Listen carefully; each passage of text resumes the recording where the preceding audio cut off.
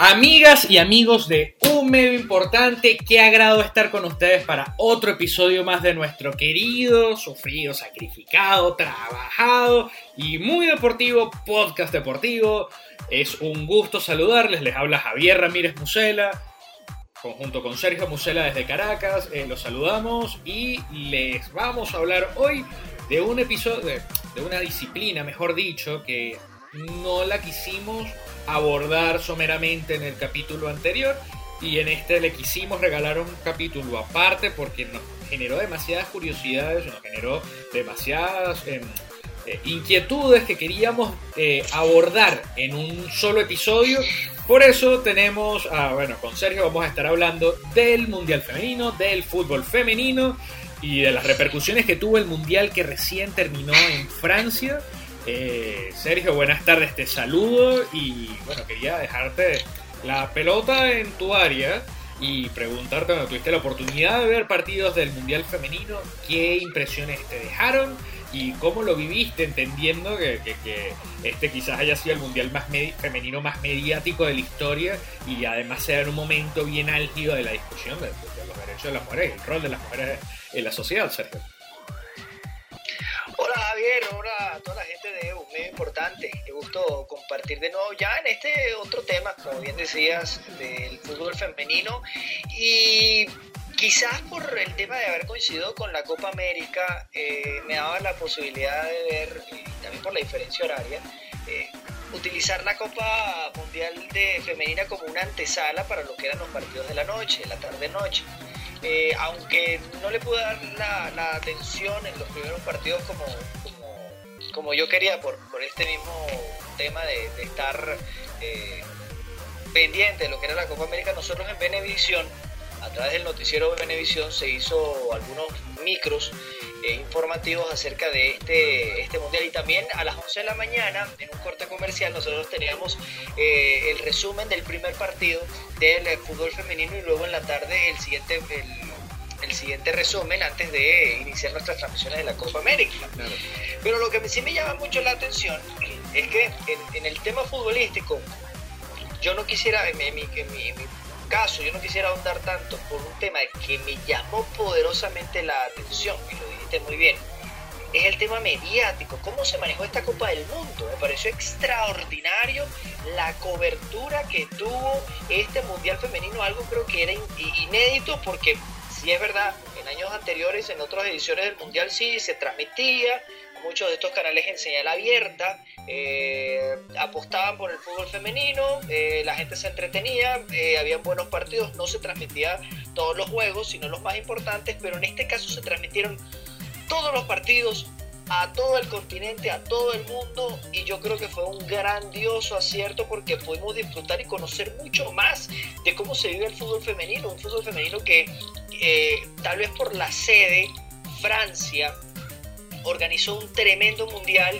en sedes que estuvieron con buena entrada de público, y que eso arropó y creó una gran atmósfera alrededor de estas futbolistas que de verdad mostraron cosas interesantes en esta edición del Mundial del fútbol femenino.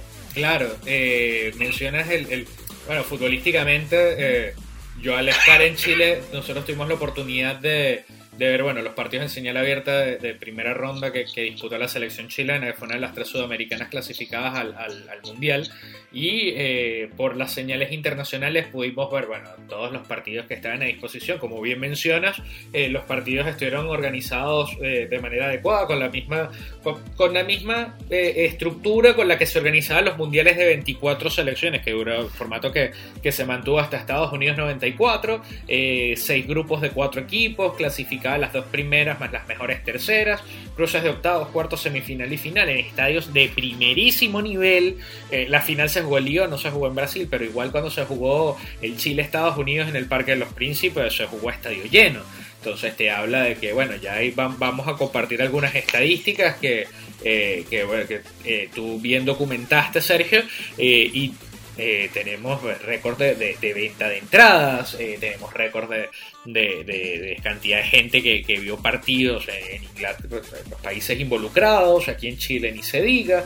Entonces fue parte de ese mes loco que tuvimos con la Copa América, la Copa de Oro y el Mundial Femenino. Tú bien lo mencionas, quizás para algún despistado quedó como, pues, para los que somos futboleros nos gusta el fútbol en cualquier presentación, no importa si son hombres, mujeres, si el espectáculo es bueno lo vamos a ver, pero para algún distraído se preguntaba, y seguramente que estos no tomaron en cuenta que se jugaba el Mundial Femenino, porque la final de la Copa América y la final de la Copa de Oro se jugó el mismo día la final del Mundial Femenino. Pues es un tema debatible. Para mí fue maravilloso, y yo supongo que para ti también, porque vimos 3 partidos definitorios en un domingo glorioso en el cual no nos despegamos del televisor. Pero por otro lado te habla también de ese reclamo de espacio que está haciendo el fútbol femenino como espectáculo, y el nivel que vimos en la televisión no solamente la producción del evento como tal, que como bien menciona fue impecable, también futbolísticamente fue un formato bastante bueno. O sea, eran jugadoras que tenían un despliegue físico interesante, que no simulaban faltas.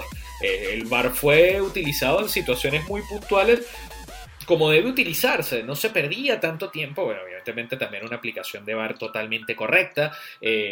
Vimos jugadores de muy buen nivel, y además se tocaron temas interesantes en cuanto a la discusión como bien lo mencioné, como lo vamos a hablar con nuestra invitada, a quien vamos a presentar más adelante. Se tocaron temas en el pleno debate de género importantes, con un espectáculo de fondo que estaba realmente marcando la agenda, y que estaba realmente tocando la puerta con derecho propio para poder ser tomado en cuenta como un espectáculo deportivo del más alto nivel. Yo me quedé con la sensación particular de que si la FIFA realmente se lo toma en serio, y las federaciones, sobre todo las latinoamericanas, no Estados Unidos, que es la superpotencia, que ganó por 3ª ocasión consecutiva, pero de México para abajo, se empiezan a tomar, México también tiene un buen torneo de primera, pero de Panamá para abajo se empiezan a tomar un poco más en serio el fútbol femenino y el desarrollo de las ligas locales, pudieran ser parte de lo que va a ser una industria en auge, que va a generar un montón de trabajos, y que va a generar un montón de nuevos espectadores que no cuentan, o sea, que ya no los tienen, no están cautivos en el fútbol masculino, y que el fútbol femenino pues, les está generando interés. Sí, de hecho, fíjate que hay algo que es bastante interesante acerca de esto, y es precisamente cómo se ha manejado el tema, pues, tanto económico, y también el tema de lo que es la desigualdad. Si bien es cierto, tocas un tema que en Sudamérica, la gran potencia de fútbol sudamericano en el fútbol femenino es Brasil, y a Brasil le costó muchísimo porque llevaron un gran grupo de jugadores veteranas. Entre ellos estaba Marta y Formiga. Formiga, que dio un récord por tener una jugadora 41 años, y el caso de Marta, que la mejor jugadora del fútbol femenino, que siempre se lleva los récords, pero nunca gana un mundial.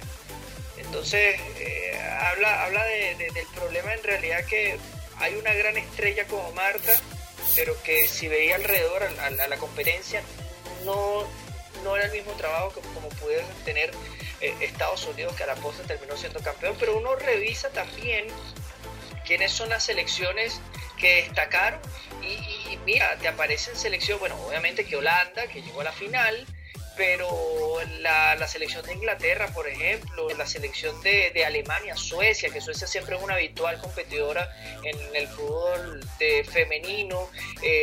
También hablo de la misma selección local, la de Francia, que llegó por lo menos hasta los cuartos de final, pero ¿sabes qué? Me pareció que quedó en deuda unas selecciones que tienen muchísima potencia, y es el caso de China, que China jugó una final contra Estados Unidos en el año 99, y también el caso del fútbol africano, Camerún, Nigeria se fueron muy temprano los octavos de final, cuando sabíamos que en otras ocasiones estas selecciones terminaban siendo como una de las más complicadas del mundo femenino, por su preparación y también porque son jugadoras que se preparan la mayoría en Europa. Hay algo que me dejó muy, muy triste de esto, pero ya lo hablo en el plano personal, es que acá en Venezuela solamente se pudo ver de manera privada por la cadena DirecTV. En otras ocasiones, el fútbol femenino tenía su espacio en los canales de televisión. Nosotros pues en Venevisión no pudimos hacer nada más resúmenes por un tema de que ya teníamos tapado la cuota con la Copa América, pero nosotros pudimos hacer algunos resúmenes y eso nos llevó a ciertas conclusiones, ¿no? Lo decíamos en el canal y lo comentábamos, era el tema de los estadios llenos, Javier. Estadios de capacidad por lo menos de 20.000 personas que tenían por lo menos 15.000, 17.000 personas. En otras ocasiones el fútbol femenino no movía ni 5.000 personas. Esto ya es algo digno de aplaudir, de admirar y de felicitar para los franceses que lograron captar a ese público continental, porque es muy fácil trasladarse a Francia en Europa, y que tú veas cuando jugaba la selección de Holanda, estadios llenos, casi todo anaranjado. Cuando jugó Francia de local, estadios full. Cuando jugaron los Estados Unidos, había mucha gente de Estados Unidos que llenó el estadio. Cuando jugó Inglaterra-Estados Unidos, ese partido me tocó verlo, que fue un partido donde se utilizó el VAR, por cierto, sí. En una jugada de penal. Recuerdo también en aquel partido de Inglaterra-Camerún, el tiro libre indirecto, que tenía tiempo que no lo veía, que era todas las jugadoras de Camerún debajo la línea de gol más la portera, para evitar un gol de tiro libre a 2 toques, un tiro libre indirecto, y esas fueron ciertas curiosidades. A mí me pareció que este torneo de la Copa del Mundo femenina rompe con un esquema o con una forma de pensar bien arcaica, que decir que el fútbol femenino no vende. Yo creo que sí. No, yo creo que sí, porque claro, totalmente de acuerdo. Lo pudiéramos medir ahora con una gran apertura que hay en los juegos de video. ¿Quién iba a pensar hace 10 años que tú podías jugar en FIFA el fútbol femenino? Y que ibas a ver las estrellas que tú ves en las selecciones jugando femenino, o ver en la portada de FIFA a una jugadora del fútbol femenino, en el caso de Alex Morgan. Uh-huh.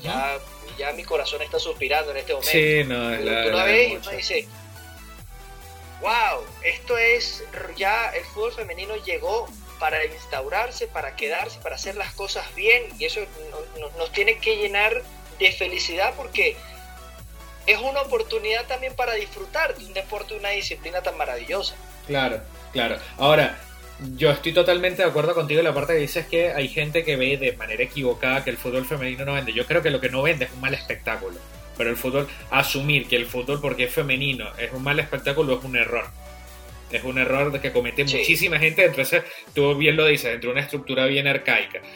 Yo siento que este mundial es perfectamente la demostración de que si existe una organización buena y el espectáculo es bueno y al público se le ofrece un show interesante, cuando digo show son partidos buenos, de buena actividad, en unas condiciones maravillosas, la gente va. En Estados Unidos la liga de fútbol de femenino de primera división de los Estados Unidos es un éxito porque el espectáculo está adaptado a la realidad de, no, ellos no van a organizar partidos en un estadio de 100.000 espectadores para que les vayan 5.000. Organizan partidos en estadios de 5.000 y el estadio se ve lleno y hay público para eso. Entonces, te vas a la realidad. Hay dos puntos que no quiero dejar abandonados antes de darle paso a nuestro invitado. Uno de ellos es que hubo dos figuras muy importantes, además de lo deportivo. Mencionas a Alex Morgan, que la recontra rompió con una selección estadounidense que dominó de principio a fin el el Mundial. Sí, se complicó un poquito en la semifinal con Inglaterra, otro poquito con España en su cruce y sería. Y es bueno, contra Francia también. Bueno, pero yo siento que contra Francia dominaron. Sí, pero a Francia la dominaron más. Con Inglaterra se sintió que en algún momento perdieron el control del partido. Con España yo creo que si el VAR, yo pongo muy en duda el segundo penal que le cobran a Estados Unidos, el que define todo. Y España hizo un partido muy correcto. Las chicas españolas hicieron un partido muy correcto, además que ellas vienen en una estructura de fútbol de primera división muy, muy importante también. Pero hubo dos figuras que también dejaron declaraciones, statements, como dicen los estadounidenses, muy, muy interesantes. Uno, bueno, además, ya estoy trascendiendo lo futbolístico. Uno, en el caso de Estados Unidos, es Megan Rapinoe, que es la otra gran figura de la selección estadounidense, además de Alex Morgan, a quien ya mencionaste, que dijo: yo no voy a ir a la Casa Blanca, yo soy como soy, y no me importa, y el mismísimo Donald Trump le contestó en Twitter, y primero gana algo, bueno, aquí tienes, yo hice el 2-0 en la final del Mundial, ¿qué me vas a decir?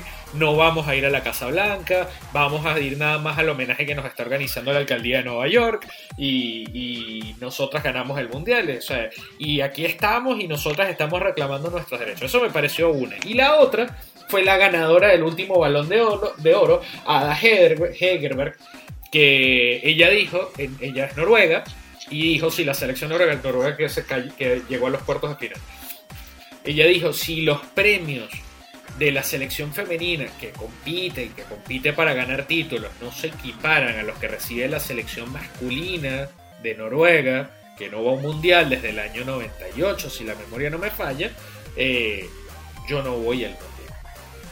Y no se equipararon los premios, y Noruega se quedó sin la posibilidad de tener a la mejor jugadora del mundo en la actualidad por un tema de principios.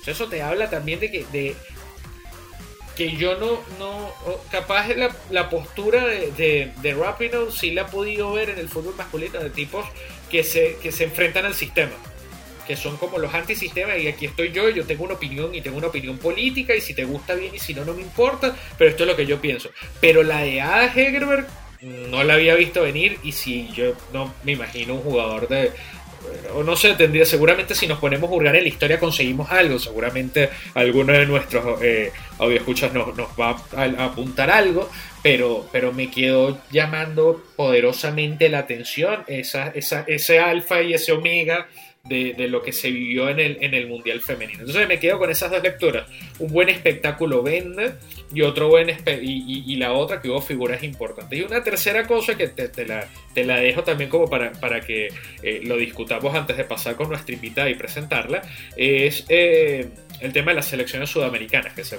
presentaron en este Mundial. Fueron 3: Brasil, que ya mencionaste, caso Formiga Marta, y Brasil, que lamentablemente no ha podido ganar un Mundial, y esta vez ni siquiera no pudo pasar ni octavos. Argentina y Chile. Fíjate que primera cuenta, 8 selecciones en los cuartos de final, solamente Estados Unidos no era europea. Eso te habla de que las ligas poderosas a nivel femenino están en Norteamérica, México, Estados Unidos, Canadá, en Europa. ¿Qué pasó en Sudamérica?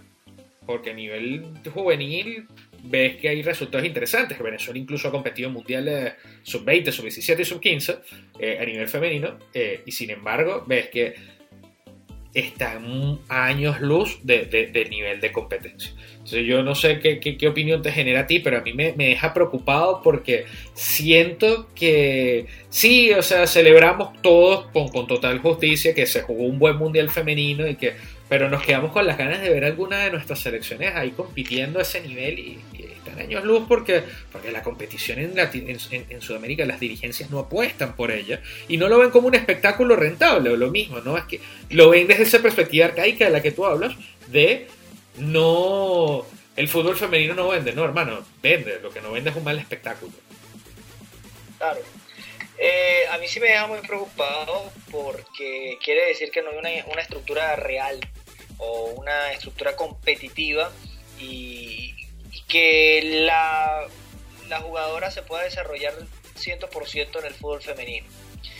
Lamentablemente es así. una realidad, no tienen la misma preparación, no tienen la misma alimentación, no tienen el mismo la misma fuerza para llevarlas a concentrar. A veces muchas de estas jugadoras se tienen que pagar por sus propios medios, los traslados, el hotel, los uniformes, y de verdad compiten, y uno dice, wow, ganan un partido y ya es una cuestión épico. Y las mujeres cuando ganan este tipo de partidos lloran, y uno dice, pero ¿por qué lloran si ganaron un partido? Claro, porque es que todo el sacrificio que hay detrás, hay una lluvia de frustraciones, porque no le dan el interés que quieren, no le dan el apoyo necesario. Entonces cada victoria de estas jugadoras sudamericanas, de las selecciones sudamericanas, que puedan lograr en un mundial, o incluso hasta la misma clasificación, es como si hubiesen ganado todos los premios juntos, por todo ese mar de frustraciones que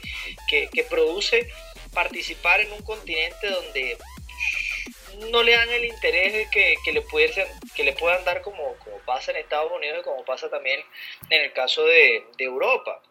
Claro. Yo creo que me deja muy preocupado, porque ¿cuándo se va a ver entonces que una selección sudamericana, que tanto se habla del nivel futbolístico en general, tanto de hombres y mujeres, que puede ser alto, que hay mucha preparación, etcétera, etcétera, etcétera, pero cuando llegas a ver, ves que o sea, no está ni cerca de lograr por lo menos destacar en un mundial? Ahí lo vimos con el caso de Brasil. Brasil sí tiene a la mejor jugadora de fútbol, no sé si de la historia, pero sí de los últimos años, y llegaron a octavos, clasificaron casi con el Rosario como mejor tercero. Algo no está bien acá en el continente, y yo creo que no se puede menospreciar al fútbol femenino por ser femenino. Yo creo que es una cuestión triste que se siga pensando así como que, ay, pero es que las mujeres no saben jugar fútbol. No, sí saben jugar, y lo juegan muy bien, para la muestra de Europa, y que tienen identidad, y que ahorita hay un mercado bastante abierto, y hay un mercado que pide igualdad de premios, igualdad incluso de condiciones, porque, insisto, la mayoría de todas estas jugadoras se tienen que dedicar a otras cosas para poder vivir. No es lo mismo como muchos jugadores que deciden ser futbolistas toda su vida, tienen un buen contrato, ya tienen la vida resuelta. Las jugadoras no. Entonces por eso es que vemos que ya en Estados Unidos la cuestión es más diferente. Desde hace casi unos 20, 25 años en la US Soccer entendieron que ese sí es un formato, o mejor dicho, es algo que las ayuda a competir, y que en verdad sí vale la pena invertir por el fútbol femenino. Y para la muestra un botón, Estados Unidos en el fútbol femenino es la Brasil del fútbol. Sí, totalmente. La que más ha ganado, la que siempre es candidata, y la que siempre, Javier, pero siempre es un dolor de cabeza para cada técnico, porque no sabes a quién llevar. Totalmente. No sabes a quién llevar, no por un tema de calidad, es porque hay bastante para dónde elegir. Claro, totalmente. Hay competencia, y eso yo creo que hay que valorarlo y felicitar, ¿no? Claro. Que en una parte del mundo sí le están dando la importancia como debería ser en el resto, pero que le dan una importancia grande al fútbol, a esta disciplina, como es el fútbol femenino. Es que si tú te pones a ver las selecciones de CONCACAF, llevan, bueno, Estados Unidos es campeona defensora, Canadá tiene un equipo muy importante, México no clasificó, pero México tiene un torneo de primera división bastante serio. Lo digo porque he seguido el torneo mexicano masculino, el femenino juega, el femenil como le dicen ellos, está a muy buen nivel. Juegan los equipos de primera división, tienen que competir. Sí, totalmente en señal abierta, además, en algunos casos. Y si no, tienen sus transmisiones online. O sea, se maneja con mucha seriedad. Entonces tú dices que tanto cuesta que en países, pero tú dices Brasil, está bien, ya, más que bien, no han ganado mundial, pero bueno, tienen igual estructuras importantes, han ido a competir a Copas Libertadores, pero tú ves qué pasa voy a hablar con nombres propios, ya ni siquiera de Venezuela, que se sufre todo lo que bien mencionas, sino caso de Argentina y Chile. Chile no compitió un par de años en competiciones internacionales. Se tuvo que revivir la selección femenina y después se organizó la Copa América aquí. Chile clasifica con un muy buen equipo, pero no le da para competir con Estados Unidos. Entonces se le tocó un grupo bravísimo y tenían que ganarle a Tailandia por una diferencia de goles que al final lamentablemente no se da. Y en el caso de Argentina recién viene a profesionalizar el fútbol femenino a partir de este semestre que comienza recién. Entonces, antes, el caso de la portera de Argentina, que ya lo vamos a estar además reviviendo en nuestras redes, era una chica que es madre de mellizos y la pobre tenía que trabajar y tenía su trabajo y además tenía que entrenar en las noches y que estuvo retirado un tiempo y volvió en gloria y majestad siendo una de las mejores de su equipo. Entonces conviene preguntarse qué estamos haciendo mal en Sudamérica como para que países realmente futbolizados no le den las estructuras necesarias como para competir a estas chicas, que el talento existe, el talento está y quedó manifiesto. El tema es cómo reclamas los espacios que sí tienes en el fútbol masculino si no generas un buen espectáculo, no les das las herramientas de trabajo. Entonces, la verdad... También fíjate lo que sucedió recientemente con Colombia, ¿no? Muchas jugadoras que se negaron a jugar. Totalmente, y hay casos escandalazo. De respeto, o sea... Escandalazo. Sí, no, un escándalo que de verdad tuvieron que llamar a capítulo incluso a la federación, al ministerio, decir, pero ¿qué está pasando? Sí, porque no, terrible. Que esto terrible, no está bien. Terrible. Y denuncias muy, muy crudas, entonces yo creo que no quiero sonar retrógrado ni nada por el estilo, pero yo creo que lamentablemente todavía hay una sociedad que no tiene una apertura y cree que el fútbol femenino debe ser el fútbol del sexo débil, y no es así. Este mundial lo demostró. Yo incluso, yo les pongo un ejemplo y la gente se ríe, yo creo que es oportuno. Miren, a mí cuando me dicen que no, que cuando salen a la cancha, que ay no, las mujeres no tienen la misma fuerza que los hombres, yo digo, caramba, si ustedes supieran que uno ve una falta de un jugador a otro, entonces medio lo roza y ya está en el piso dando vueltas. Estas no, estas se dan codazos, estas siguen, luchan, no importa que la mujer esté sangrando y sigue jugando. Entonces uno dice, claro, no es una oda a la violencia, pero sino que hay una mentalidad de que hay una fortaleza incluso mental, porque las mujeres llevan tanto palo entrenando, todo lo que ya les decía, la desigualdad, todo lo mal que está en el fútbol, y que ellas tienen una convicción de dejarlo todo en la cancha. Ellas sí tienen en muchas ocasiones esa frase tatuada entre ceja y ceja: dejarlo todo en la cancha. Totalmente. Lo están haciendo y lo han hecho. Entonces fíjate, Javier, yo creo que viendo lo que ha dejado el fútbol femenino, me da a pensar a que vamos a tener otro gran espectáculo el año que viene, y va a ser el fútbol femenino olímpico. Totalmente. El fútbol femenino olímpico, el fútbol olímpico en general, tanto masculino y femenino, siempre es interesante, pero el caso femenino ha agarrado mayor importancia. Lo pasó en Londres, pasó en Río, que tenía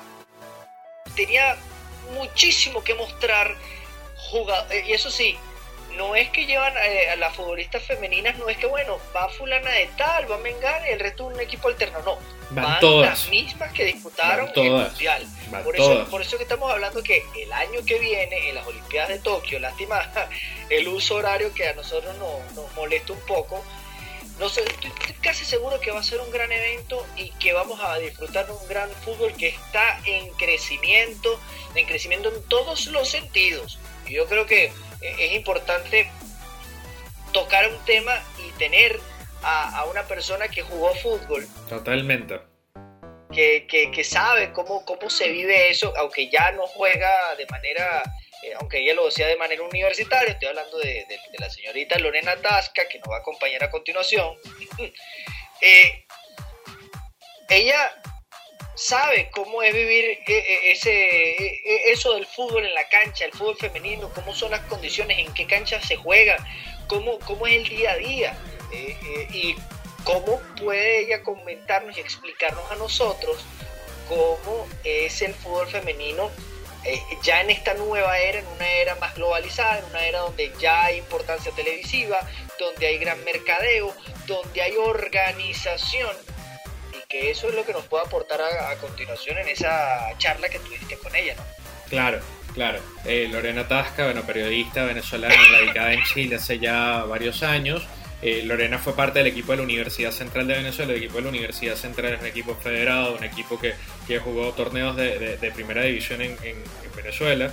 En este caso, aunque bien Lorena no alcanzó a jugar a tope en primera, sí compartió con muchas jugadoras que lo hicieron. Fue compañera de equipo de varias jugadoras que sí llegaron a primera y sí llegaron a selección nacional, que incluso llegaron a jugar mundiales juveniles.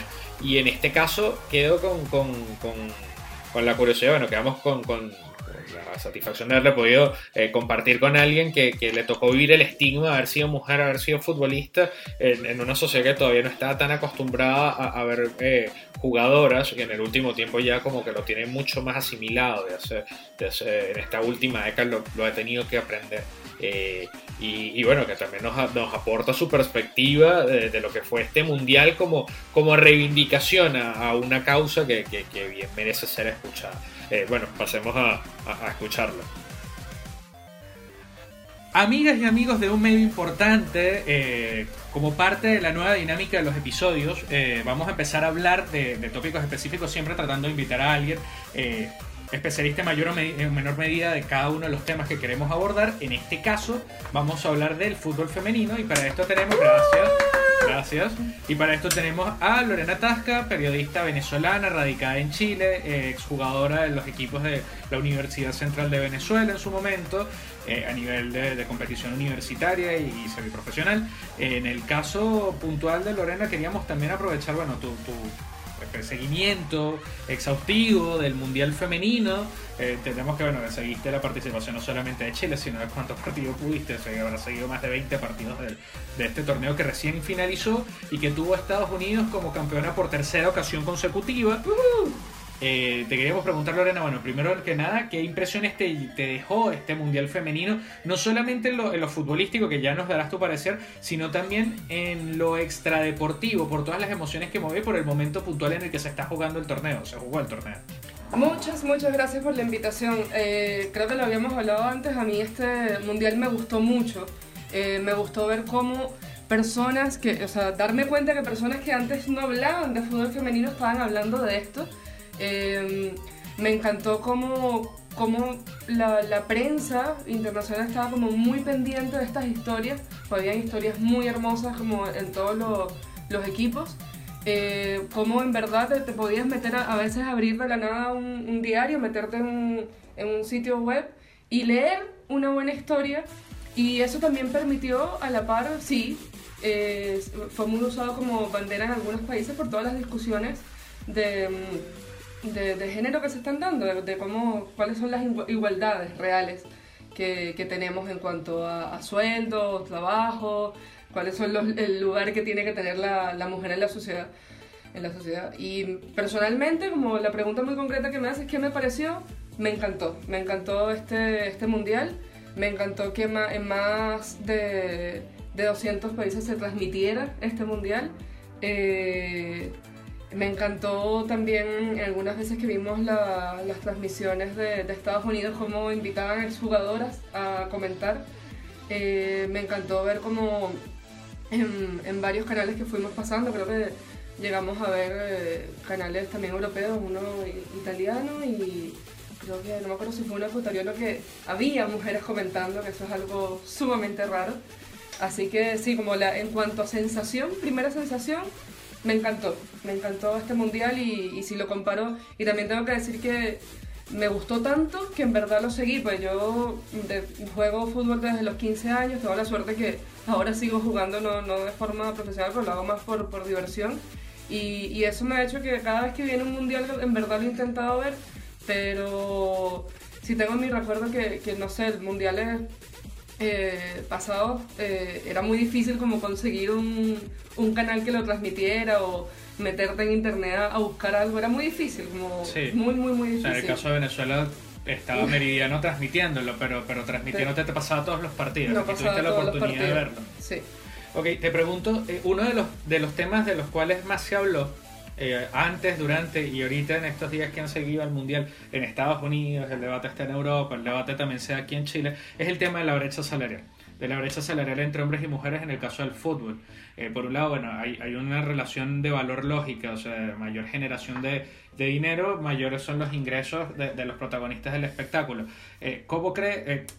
Pongo el ejemplo también de que la ganadora del Balón de Oro en Noruega dejó de ir al Mundial y dejó de lado su selección en medida de protesta porque esta brecha salarial no se recortó en un país como Noruega, donde la selección masculina no ha tenido tantos éxitos deportivos como si lo ha tenido la femenina, que además de tener a la mejor jugadora del mundo, ha sido campeona mundial, ha organizado de Copas del Mundo. En el caso más general, ¿cómo crees tú o sea, mejor dicho, ves viable tú que se pueda recortar esa brecha salarial? No te digo el corto plazo porque es imposible. Totalmente imposible. Pero en el mediano y en el largo plazo sí, ¿tú ves alguna luz al final del túnel? Sí lo veo, pero yo creo que es primordial, por lo que he leído, que en verdad se necesita que se apoye más este fútbol femenino. Porque pasa que, no sé, uno ve unas estructuras como la de Estados Unidos y ahí como se está trabajando esto. Tiene una mejor estructura. No sé, a nivel de marketing, esas mujeres son increíbles. También en Alemania, como yo creo que a todos nos llegó la publicidad que hizo Alemania de la camiseta del equipo. Y ahí yo creo que es eso, es todo apostar, creer por esto y apostar por hacer una buena campaña. Yo creo que con una buena campaña, lastimosamente, puedes vender lo que sea. Así de simple, como en un momento cuando hablamos de este tema, como yo tengo en los últimos años trabajando mucho en temas de redes sociales, marketing digital y entendiendo mucho cómo funciona el mundo de la publicidad y veo cómo es posible vender todo mientras como el mensaje que llevas sea como que llegue, como que sea un buen mensaje, una buena publicidad y en verdad quieras apostar por esto. Pues se necesita plata, pero todo es plata lo que se necesita. Claro, ahora te pregunto también por la estructura. Se me dice que se necesita plata y te pongo el ejemplo de los 3 países sudamericanos. Está Brasil, que bueno, finalista en un mundial, tenía Marta y ganar todos los campeonatos sudamericanos con holgura y las Copas Libertadores. Y la gran goleadora. Y bueno, tenía Marta que es la máxima goleadora de los mundiales, exactamente. Ahora te pregunto, igual hace un rato habíamos dicho la Balón de Oro actual es Ada Hegerberg, no habíamos dicho su nombre. Brasil ha ganado estas competiciones sudamericanas con holgura y esta vez se quedaron en octavos de final. Las otras 2 clasificadas, que fueron Chile y Argentina, se quedaron por muy poquito. O sea, Argentina por 1 punto y Chile por 1 gol. Se quedaron fuera de los octavos de final, pero ves los cruces de cuartos, eran todas europeas menos Estados Unidos. Ves los cruces de semis, eran todas europeas menos Estados Unidos. Y ves la final, y fue una europea, la campeona de Europa, cayendo, o sea, siendo, no te digo arrollada, pero siendo muy, muy inferior a Estados Unidos, a la tricampeona. Te pregunto, a nivel sudamericano, ¿no sientes que también este tema de la disparidad podría venir dada por la falta de estructuras? Sí, de todas maneras falta muchísima estructura y yo creo que hay un tema histórico y cultural ahí, porque por lo menos con el fútbol femenino, en Europa es donde empezamos a ver como que gracias a la Segunda Guerra Mundial, que esto lo sé por la cuestión de que me gusta el fútbol femenino. Con la Segunda Guerra Mundial, cuando todos los hombres se van a pelear, una de las actividades que empiezan a hacer las mujeres es jugar fútbol. Y por eso, por ejemplo, una de las primeras grandes asociaciones de fútbol está en Inglaterra. En 1970 es cuando se jugó en Italia como un primer mundial femenino, pero muy bajo perfil. No asociado a FIFA. No asociado a FIFA, muy informal. Pero vemos que en Europa como que desde antes que está esto y que vemos como en la historia mujeres jugando y como que dándose su espacio ahí. Mientras que acá, en este lado como América Latina, yo creo que también tiene que ver mucho con una historia en que es una historia de mucho machismo, en que la mujer siempre ha estado relegada como a otras tareas, donde siempre se ha hablado como de que el fútbol es para niños, el ballet para niñas, también una historia, o sea, yo también lo sufrí, yo los años de adolescencia jugando fútbol, más de una vez de familiares, de amigos, de gente que conocías que te veían mal por ser una mujer jugando fútbol. Cuando estaba así en la calle con mi uniforme del equipo de la UCB, me llegaron a decir machorra. Hay muchas cosas, hay un tema histórico que yo creo que no ayuda a mejorar la estructura, porque para eso, para tener una mejor estructura necesitas, no sé, un país como Estados Unidos o como Suecia o como Alemania, que les da lo mismo si la persona que juega fútbol es hombre o mujer. Siguen esto, siguen ese fútbol y reconocen que hay buenas jugadoras ahí. Aquí, y especialmente en Chile también es bien particular porque como he conocido como mujeres que juegan como de forma no profesional fútbol, o gente que sigue este deporte, y también hay un tema como, y a mí también me ha pasado aquí, creo que lo he mencionado varias veces, montándome un Uber después de un juego de liga y me ve así como, usted juega fútbol, qué raro, pues si ese es un deporte, no es un deporte de niñas. Pasa, hay un tema también sí, yo creo que es muy cultural, y con lo que abramos la mente un poco, yo creo que puede ser posible cambiar la estructura, porque hay un tema de educación, de cultura, y como que hablábamos antes, de querer meter plata a eso, y finalmente necesitas cambiar la cultura también para que más gente vaya a ver estos partidos de lo mismo que son mujeres. Claro. Ahora también no sientes que por ahí puede faltar un poco el visualizarlo y vender un mejor empaque. Lo digo de la siguiente manera. Muchas veces pasa que los partidos se programan en horarios imposibles, en sedes a las que es difícil llegar, con estadios vacíos. O sea, incluso los partidos del torneo, por ejemplo, pongo el ejemplo del torneo chileno, pero esto podría aplicarse a la realidad del torneo venezolano, o del torneo argentino, que recién viene a ser profesional ahora en este semestre. ¿No sientes que también podría mejorarse un poco la parte del pack visual? Lo entiendo, lo digo porque es uno de los principales atractivos que tuvo este mundial, era que pudimos ver el mundial femenino, vimos sedes de primer nivel, vimos estadios repletos, vimos canchas de muy buen nivel, nada que ver con los que vimos en la Copa América masculina, que se jugó simultáneamente. ¿No crees que eso también podría quizás ayudar un poquito a atraer a gente a los estadios, a que lo puedas ver por la televisión? Lo digo porque es difícil.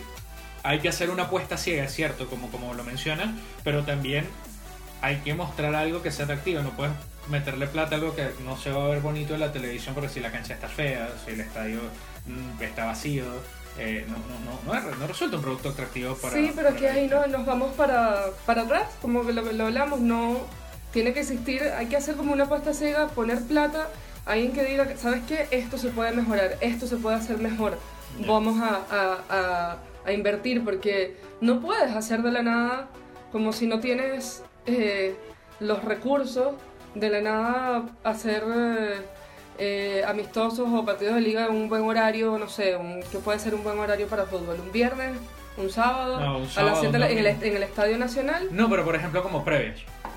O sea, se estaba manejando la posibilidad, o se ha pedido en algún momento, en el caso chileno, que antes en Chile existían las dobles carteleras, que eran en un mismo estadio se jugaban dos partidos. El partido principal era el segundo que se jugaba. Entonces, en estos casos, como ya no se juega por el tema del canal, por horarios impuestos por el canal del fútbol, que es quien transmite en exclusiva los partidos del torneo de primera división, ¿por qué no va a ser una doble cartelera donde, por ejemplo, Colo-Colo femenino jugara como previa Colo-Colo masculino? Tienes a la gente en el estadio, ven un partido de un nivel bastante aceptable, porque en el caso de Colo-Colo ha sido 13 veces campeón del fútbol chileno y es uno de los pocos clubes en Chile que son semiprofesionales, al menos en el caso del fútbol femenino, teniéndolos en un partido de fútbol masculino. Pero ahí también va el apoyo desde más atrás, porque por ejemplo con el Mundial. El Mundial pudimos ver los partidos en televisión abierta acá, pero los partidos de Chile, después algunos de cuarto por ronda, y la semifinal y final. Pero también, ¿y por qué estos partidos se podrían transmitir en televisión? Como transmiten lo de fútbol masculino. ¿Por qué no hablar más de esto? Como finalmente tú hoy me hablabas de este partido de Colo-Colo y yo no me enteré por la prensa de los medios que yo normalmente reviso, no me enteré. Claro. Me enteré como por gente que sigo en Twitter, que habla del tema. Pero eso, ahí vamos como al inicio, como un tema muy, muy, muy cultural. Sí, o sea, finalmente, no sé, el fútbol masculino, a veces uno puede en la televisión y te están pasando cualquier partido, cualquier cosa en muchos canales. Claro. Porque no se puede dar el espacio también para el femenino. Claro. Es cuestión de... O porque no existen iniciativas por streaming, por ejemplo. Sí, apostar como más, y yo creo que también tiene que ser como alguien que esté como muy interesado en el fútbol femenino, que quiera apostar por esto, que quiera como llevarles una campaña, hacerles mejor marketing, buscar alianzas para que, por ejemplo, no sé, tengan las muchachas tengan transporte, para que tengan mejores alianzas con sitios donde entrenar, de kinesiología, tantas cosas que se necesitan cuando eres como un deportista de alto rendimiento. Es difícil, pero es que es difícil en un contexto como el latinoamericano. Es demasiado jodido, pero yo creo que principalmente por lo cultural. Ok, ahora te pregunto, ya que estamos hablando de estos temas, quiero cerrar haciéndote la siguiente pregunta. Se lo planteaba también a un par de conocidas, amigas que han estado también vinculados, han seguido el fútbol femenino. Lo pregunto desde mi más supina ignorancia, porque yo a lo largo de mi trayectoria sí he estado en partidos de fútbol femenino acá, sí he estado en partidos de fútbol femenino de Venezuela, sí he visto partidos de la selección, he visto partidos de la selección chilena, he visto partidos de la selección venezolana, pero no por ello puedo considerarme un seguidor del fútbol femenino, sino del fútbol como disciplina. Ahora te pregunto, este mundial tuvo la particularidad, como bien lo mencionabas al principio, de hablar, mostrar y masificar un torneo de fútbol femenino de muy buen nivel, ¿ya? Y esto también posicionó temas de género como parte del debate, y vimos debates fuertes en redes sociales respecto a, bueno, al rol de la mujer en el deporte y el rol de la mujer en la sociedad, como tú bien lo mencionaste. Ahora bien, en el caso, pongo el ejemplo de los dos sudamericanos, Chile y Argentina, ambas participaciones se terminan después del tercer partido. En el caso de Chile, bueno, agónicamente, y faltaba un gol que pudo haber sido. Te pregunto, termina la participación de Chile y ambos pudimos notar lo mismo. El tema pasa a segundo plano del fútbol femenino. Empiezan a hablar quienes siempre hablaron del fútbol femenino y no quienes tomaron el fútbol femenino como una bandera de lucha. Te pregunto ahora, ¿no temes tú, como seguidora del fútbol femenino, que este mundial y esa masividad haya sido utilizada solamente como un vehículo de prensa para varios que se quisieron subir al carrito de la victoria, y una vez las chiquis, por ejemplo las chilenas o las argentinas, una vez terquearon fuera, se olvidaron del tema y más nunca volvieron a hablar ni era un estadio ni nada? Temo por eso, pero prefiero ver como el vaso medio lleno, porque pasaron cosas como...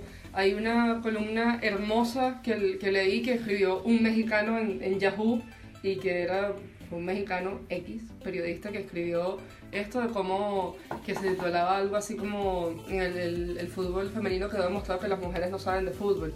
Y leías la columna y veías cosas espectaculares que pasaron, que ahí no habían como estas mujeres se daban golpes y era como se sobaban como vimos como habían parejas entre equipos y fueron y se daban un beso, como después de partidos así intensos se iban a dar la mano sin problema. Fue como un fútbol de muy buen nivel. No fingían faltas. Fue como fútbol de verdad.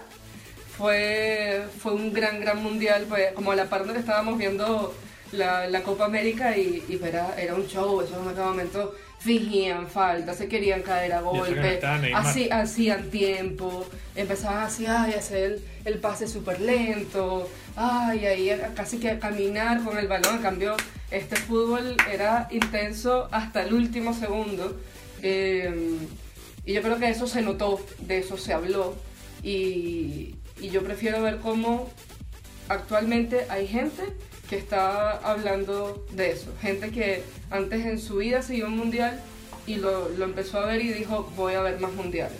Claro, el problema es que ¿Cómo pasó hasta con mi papá? O sea, mi papá, que era una persona que sí, que siempre supo que yo jugaba fútbol, me escribió para decir que vio algunos partidos y se acordó de mí en la época que jugaba fútbol en la UCB.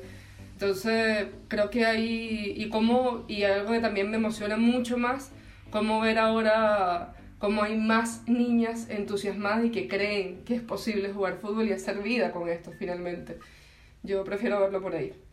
Ahora bien, te lo planteo porque estaría bueno que esta misma masa pudieras mantenerla cautiva. Pues yo creo que va a crecer, va a seguir creciendo, o sea, hay un reportaje muy lindo que hizo acá la revista Sábado que mostraba como las ligas femeninas de las niñas más chicas estaba creciendo. Claro. Pasa también con las ligas no profesionales que yo juego. Estábamos hablando con uno de los organizadores y él mismo mencionaba que también le emocionaba ver cómo cada vez se estaban inscribiendo más grupos y pasaba mucho que se estaban inscribiendo como equipos de treintañeras que con amigas dijeron, ¿sabes qué? Si siempre nos jugó el fútbol, ¿por qué no jugamos? ¿Por qué no le echamos piernas y vamos y armaron su equipo y se fueron a jugar a estas ligas?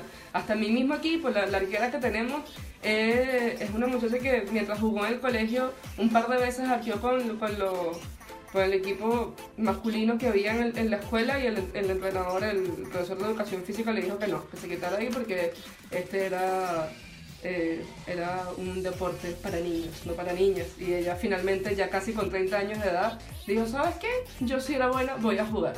Yo creo que esto es algo que va a ir creciendo, es un tema que se está empezando a hablar, así que para mí es emocionante ver cómo ahora una niña sí puede ser capaz de decir, yo quiero jugar fútbol y lo voy a hacer. Vale, lo vamos a dejar hasta aquí, prometo que continuará. Queremos agradecerle a Lorena Tasca que estuvo con nosotros en esta parte de este episodio de Un Medio Importante, hablando de su experiencia. Muchas gracias, estamos muy emocionados, hablando de su experiencia viendo este Mundial de Fútbol Femenino, de sus expectativas para con el fútbol femenino en el mediano y el largo plazo, bueno, también abordando las problemáticas. Y ojo, que te interrumpa por eso, yo lo hago muy desde... O sea, mis opiniones son muy como una espectadora más y, claro, y también como una jugadora que durante los años ha sufrido el hecho de ser una mujer jugando fútbol. Vale. Bueno, te agradecemos mucho estos minutos que nos estás regalando. Tuvimos que intentarlo bastante para poder grabar. De verdad, muchísimas gracias, Lorena. Bueno, nosotros seguimos con este nuevo episodio. Gracias a ti, este nuevo episodio de Un Medio Importante. Bueno, esta fue parte de la conversación que tuvimos recientemente con Lorena Tasca, exjugadora del equipo de la Universidad Central de Venezuela, periodista venezolana radicada en Chile desde hace ya varios años, que nos compartió muy emocional lo que fue su experiencia viendo este mundial, lo que para ella como exjugadora, como amante del fútbol femenino, representó el haber podido... ver finalmente un torneo acorde a los tiempos o digno de los tiempos que estamos viviendo. Sí, yo creo que fue muy válido porque nos ayuda, sobre todo para explicarle también cómo es esa cara. Uno como hombre no entiende muchas cosas, son cosas, aunque es la misma disciplina, se manejan totalmente diferentes y yo digo que es lamentable porque no hay una igualdad, pero siempre es bueno este aporte siempre es extraordinario para todos, y agradecido porque mira, aquí la gente no lo sabe, bueno, capaz sí lo sabe, pero Lorena también cuando yo estuve en Chile fue la que nos tomó muy amablemente las fotografías. Sí, totalmente. Ella fue nuestra fotógrafa personal que nos hizo desnudarnos en plena calle, allá en Santiago de Chile. Esas no están arriba, esas fotos no están arriba. Las de la avenida Irarrázaval, una de esas transversales, pues había, mira, cámbiate ahí la ropa detrás de un árbol, bueno. Entonces, había mujeres que pasaban y yo decía, no vean mis pieles, no me vean como un trozo de carne. Entonces, no me cosifiques.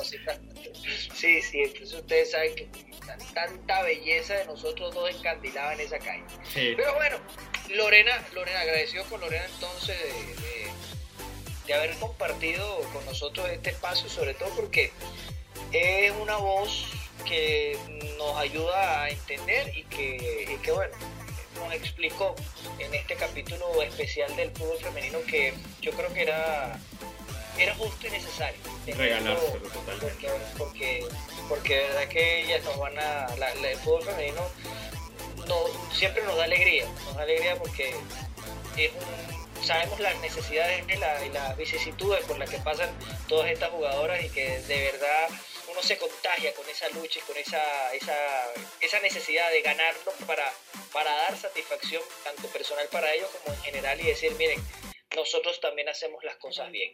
Y que además, lo que insisto, que se reivindique un buen espectáculo, que se reivindique también de una vez por todas el tema de la igualdad. Estamos absolutamente de acuerdo en que con las condiciones necesarias es no solamente una industria que le puede dar trabajo a muchas más mujeres, a muchas más personas en el mundo del fútbol, sino que además es un vehículo de recreación y de integración como lo es el fútbol masculino. Entonces, para mí no existe ese tipo de diferencia. Sí, creo que estamos en Sudamérica muy al debe. Queda mucho más que claro con lo que comenta Lorena, y yo también este capítulo, bueno, quiero agradecerlo. Creo que fue una gran aporte el hecho de haberlo llevado por separado, pero sobre todo también como para que nos quede la sensación de que tenemos que nosotros que ser un poco más empáticos, y darnos cuenta, bueno, gracias a Dios se dieron este tipo de torneos en los que pudimos ver que efectivamente cuando se quiere se puede, cuando se quieren hacer las cosas, el espectáculo del fútbol femenino es bueno, y que realmente podemos mirar con ciertas esperanzas el futuro de cara a que muchas más mujeres puedan practicar la disciplina sin ser cuestionadas por ello. Fue un episodio bastante emotivo, bastante interesante. Yo quiero aprovechar, bueno, también la oportunidad para recordarles que estamos en Twitter, @medioimportante, en Instagram, @unmedioimportante. Nos puedes conseguir en Spotify, en Apple Podcast, en SoundCloud y en cualquier plataforma en las que Sergio, cuando hace magia, coloca este podcast. Nos consigue buscando Un Medio Importante. Nosotros con muchísimo cariño hacemos este 7º episodio del podcast para ustedes. Sergio Musela, @Sergio_Musela en Twitter, Javier Ramírez Musela aquí desde Santiago de Chile, @Ramírez Musela en Twitter y en Instagram y en cualquier red social. Un gustazo de mi parte haber podido estar con ustedes. Sergio, bueno, te dejo ya la pelota para que te despidas también. Bueno, sí, un gusto. Próximamente, bueno, ya estaremos calentando motores para lo que va a ser el siguiente podcast. Quizás puede ser Fórmula 1, quizás puede ser una sorpresa, temas variaditos, una sorpresa. Capaz estaremos hablando de algo que se nos ocurra a lo largo de todo esto, sobre todo porque nos toca unos meses bastante calientes en el caso del fútbol por el tema del mercado de fichajes, sí. Y que inician las grandes ligas del fútbol europeo, y también paralelamente hay cosas interesantes en otras disciplinas, sobre todo porque hay cosas extrañas en el deporte que a veces no tocamos, y en el medio importante pues podemos siempre hacerlo. Hay espacio para ellas. Así que nosotros, bueno, nos despedimos, me despido desde acá, desde Caracas, desde este paraíso socialista, que de verdad que es un fastidio, pero bueno, creo que esta es una única ventana para decir que por donde tú lo veas el socialismo no funciona, y de esta manera, si todavía queda luz y no se me corta la comunicación, yo regresaré en otra edición de Un Medio Importante, en el que esperemos sea nuestro 8º episodio. Como bien lo mencionas, estamos trabajando un par de temas para usted. Muchísimas gracias a todos los que nos escuchan, y bueno, quedamos atentos a la próxima oportunidad en la que nos podamos encontrar. Chao. Chao.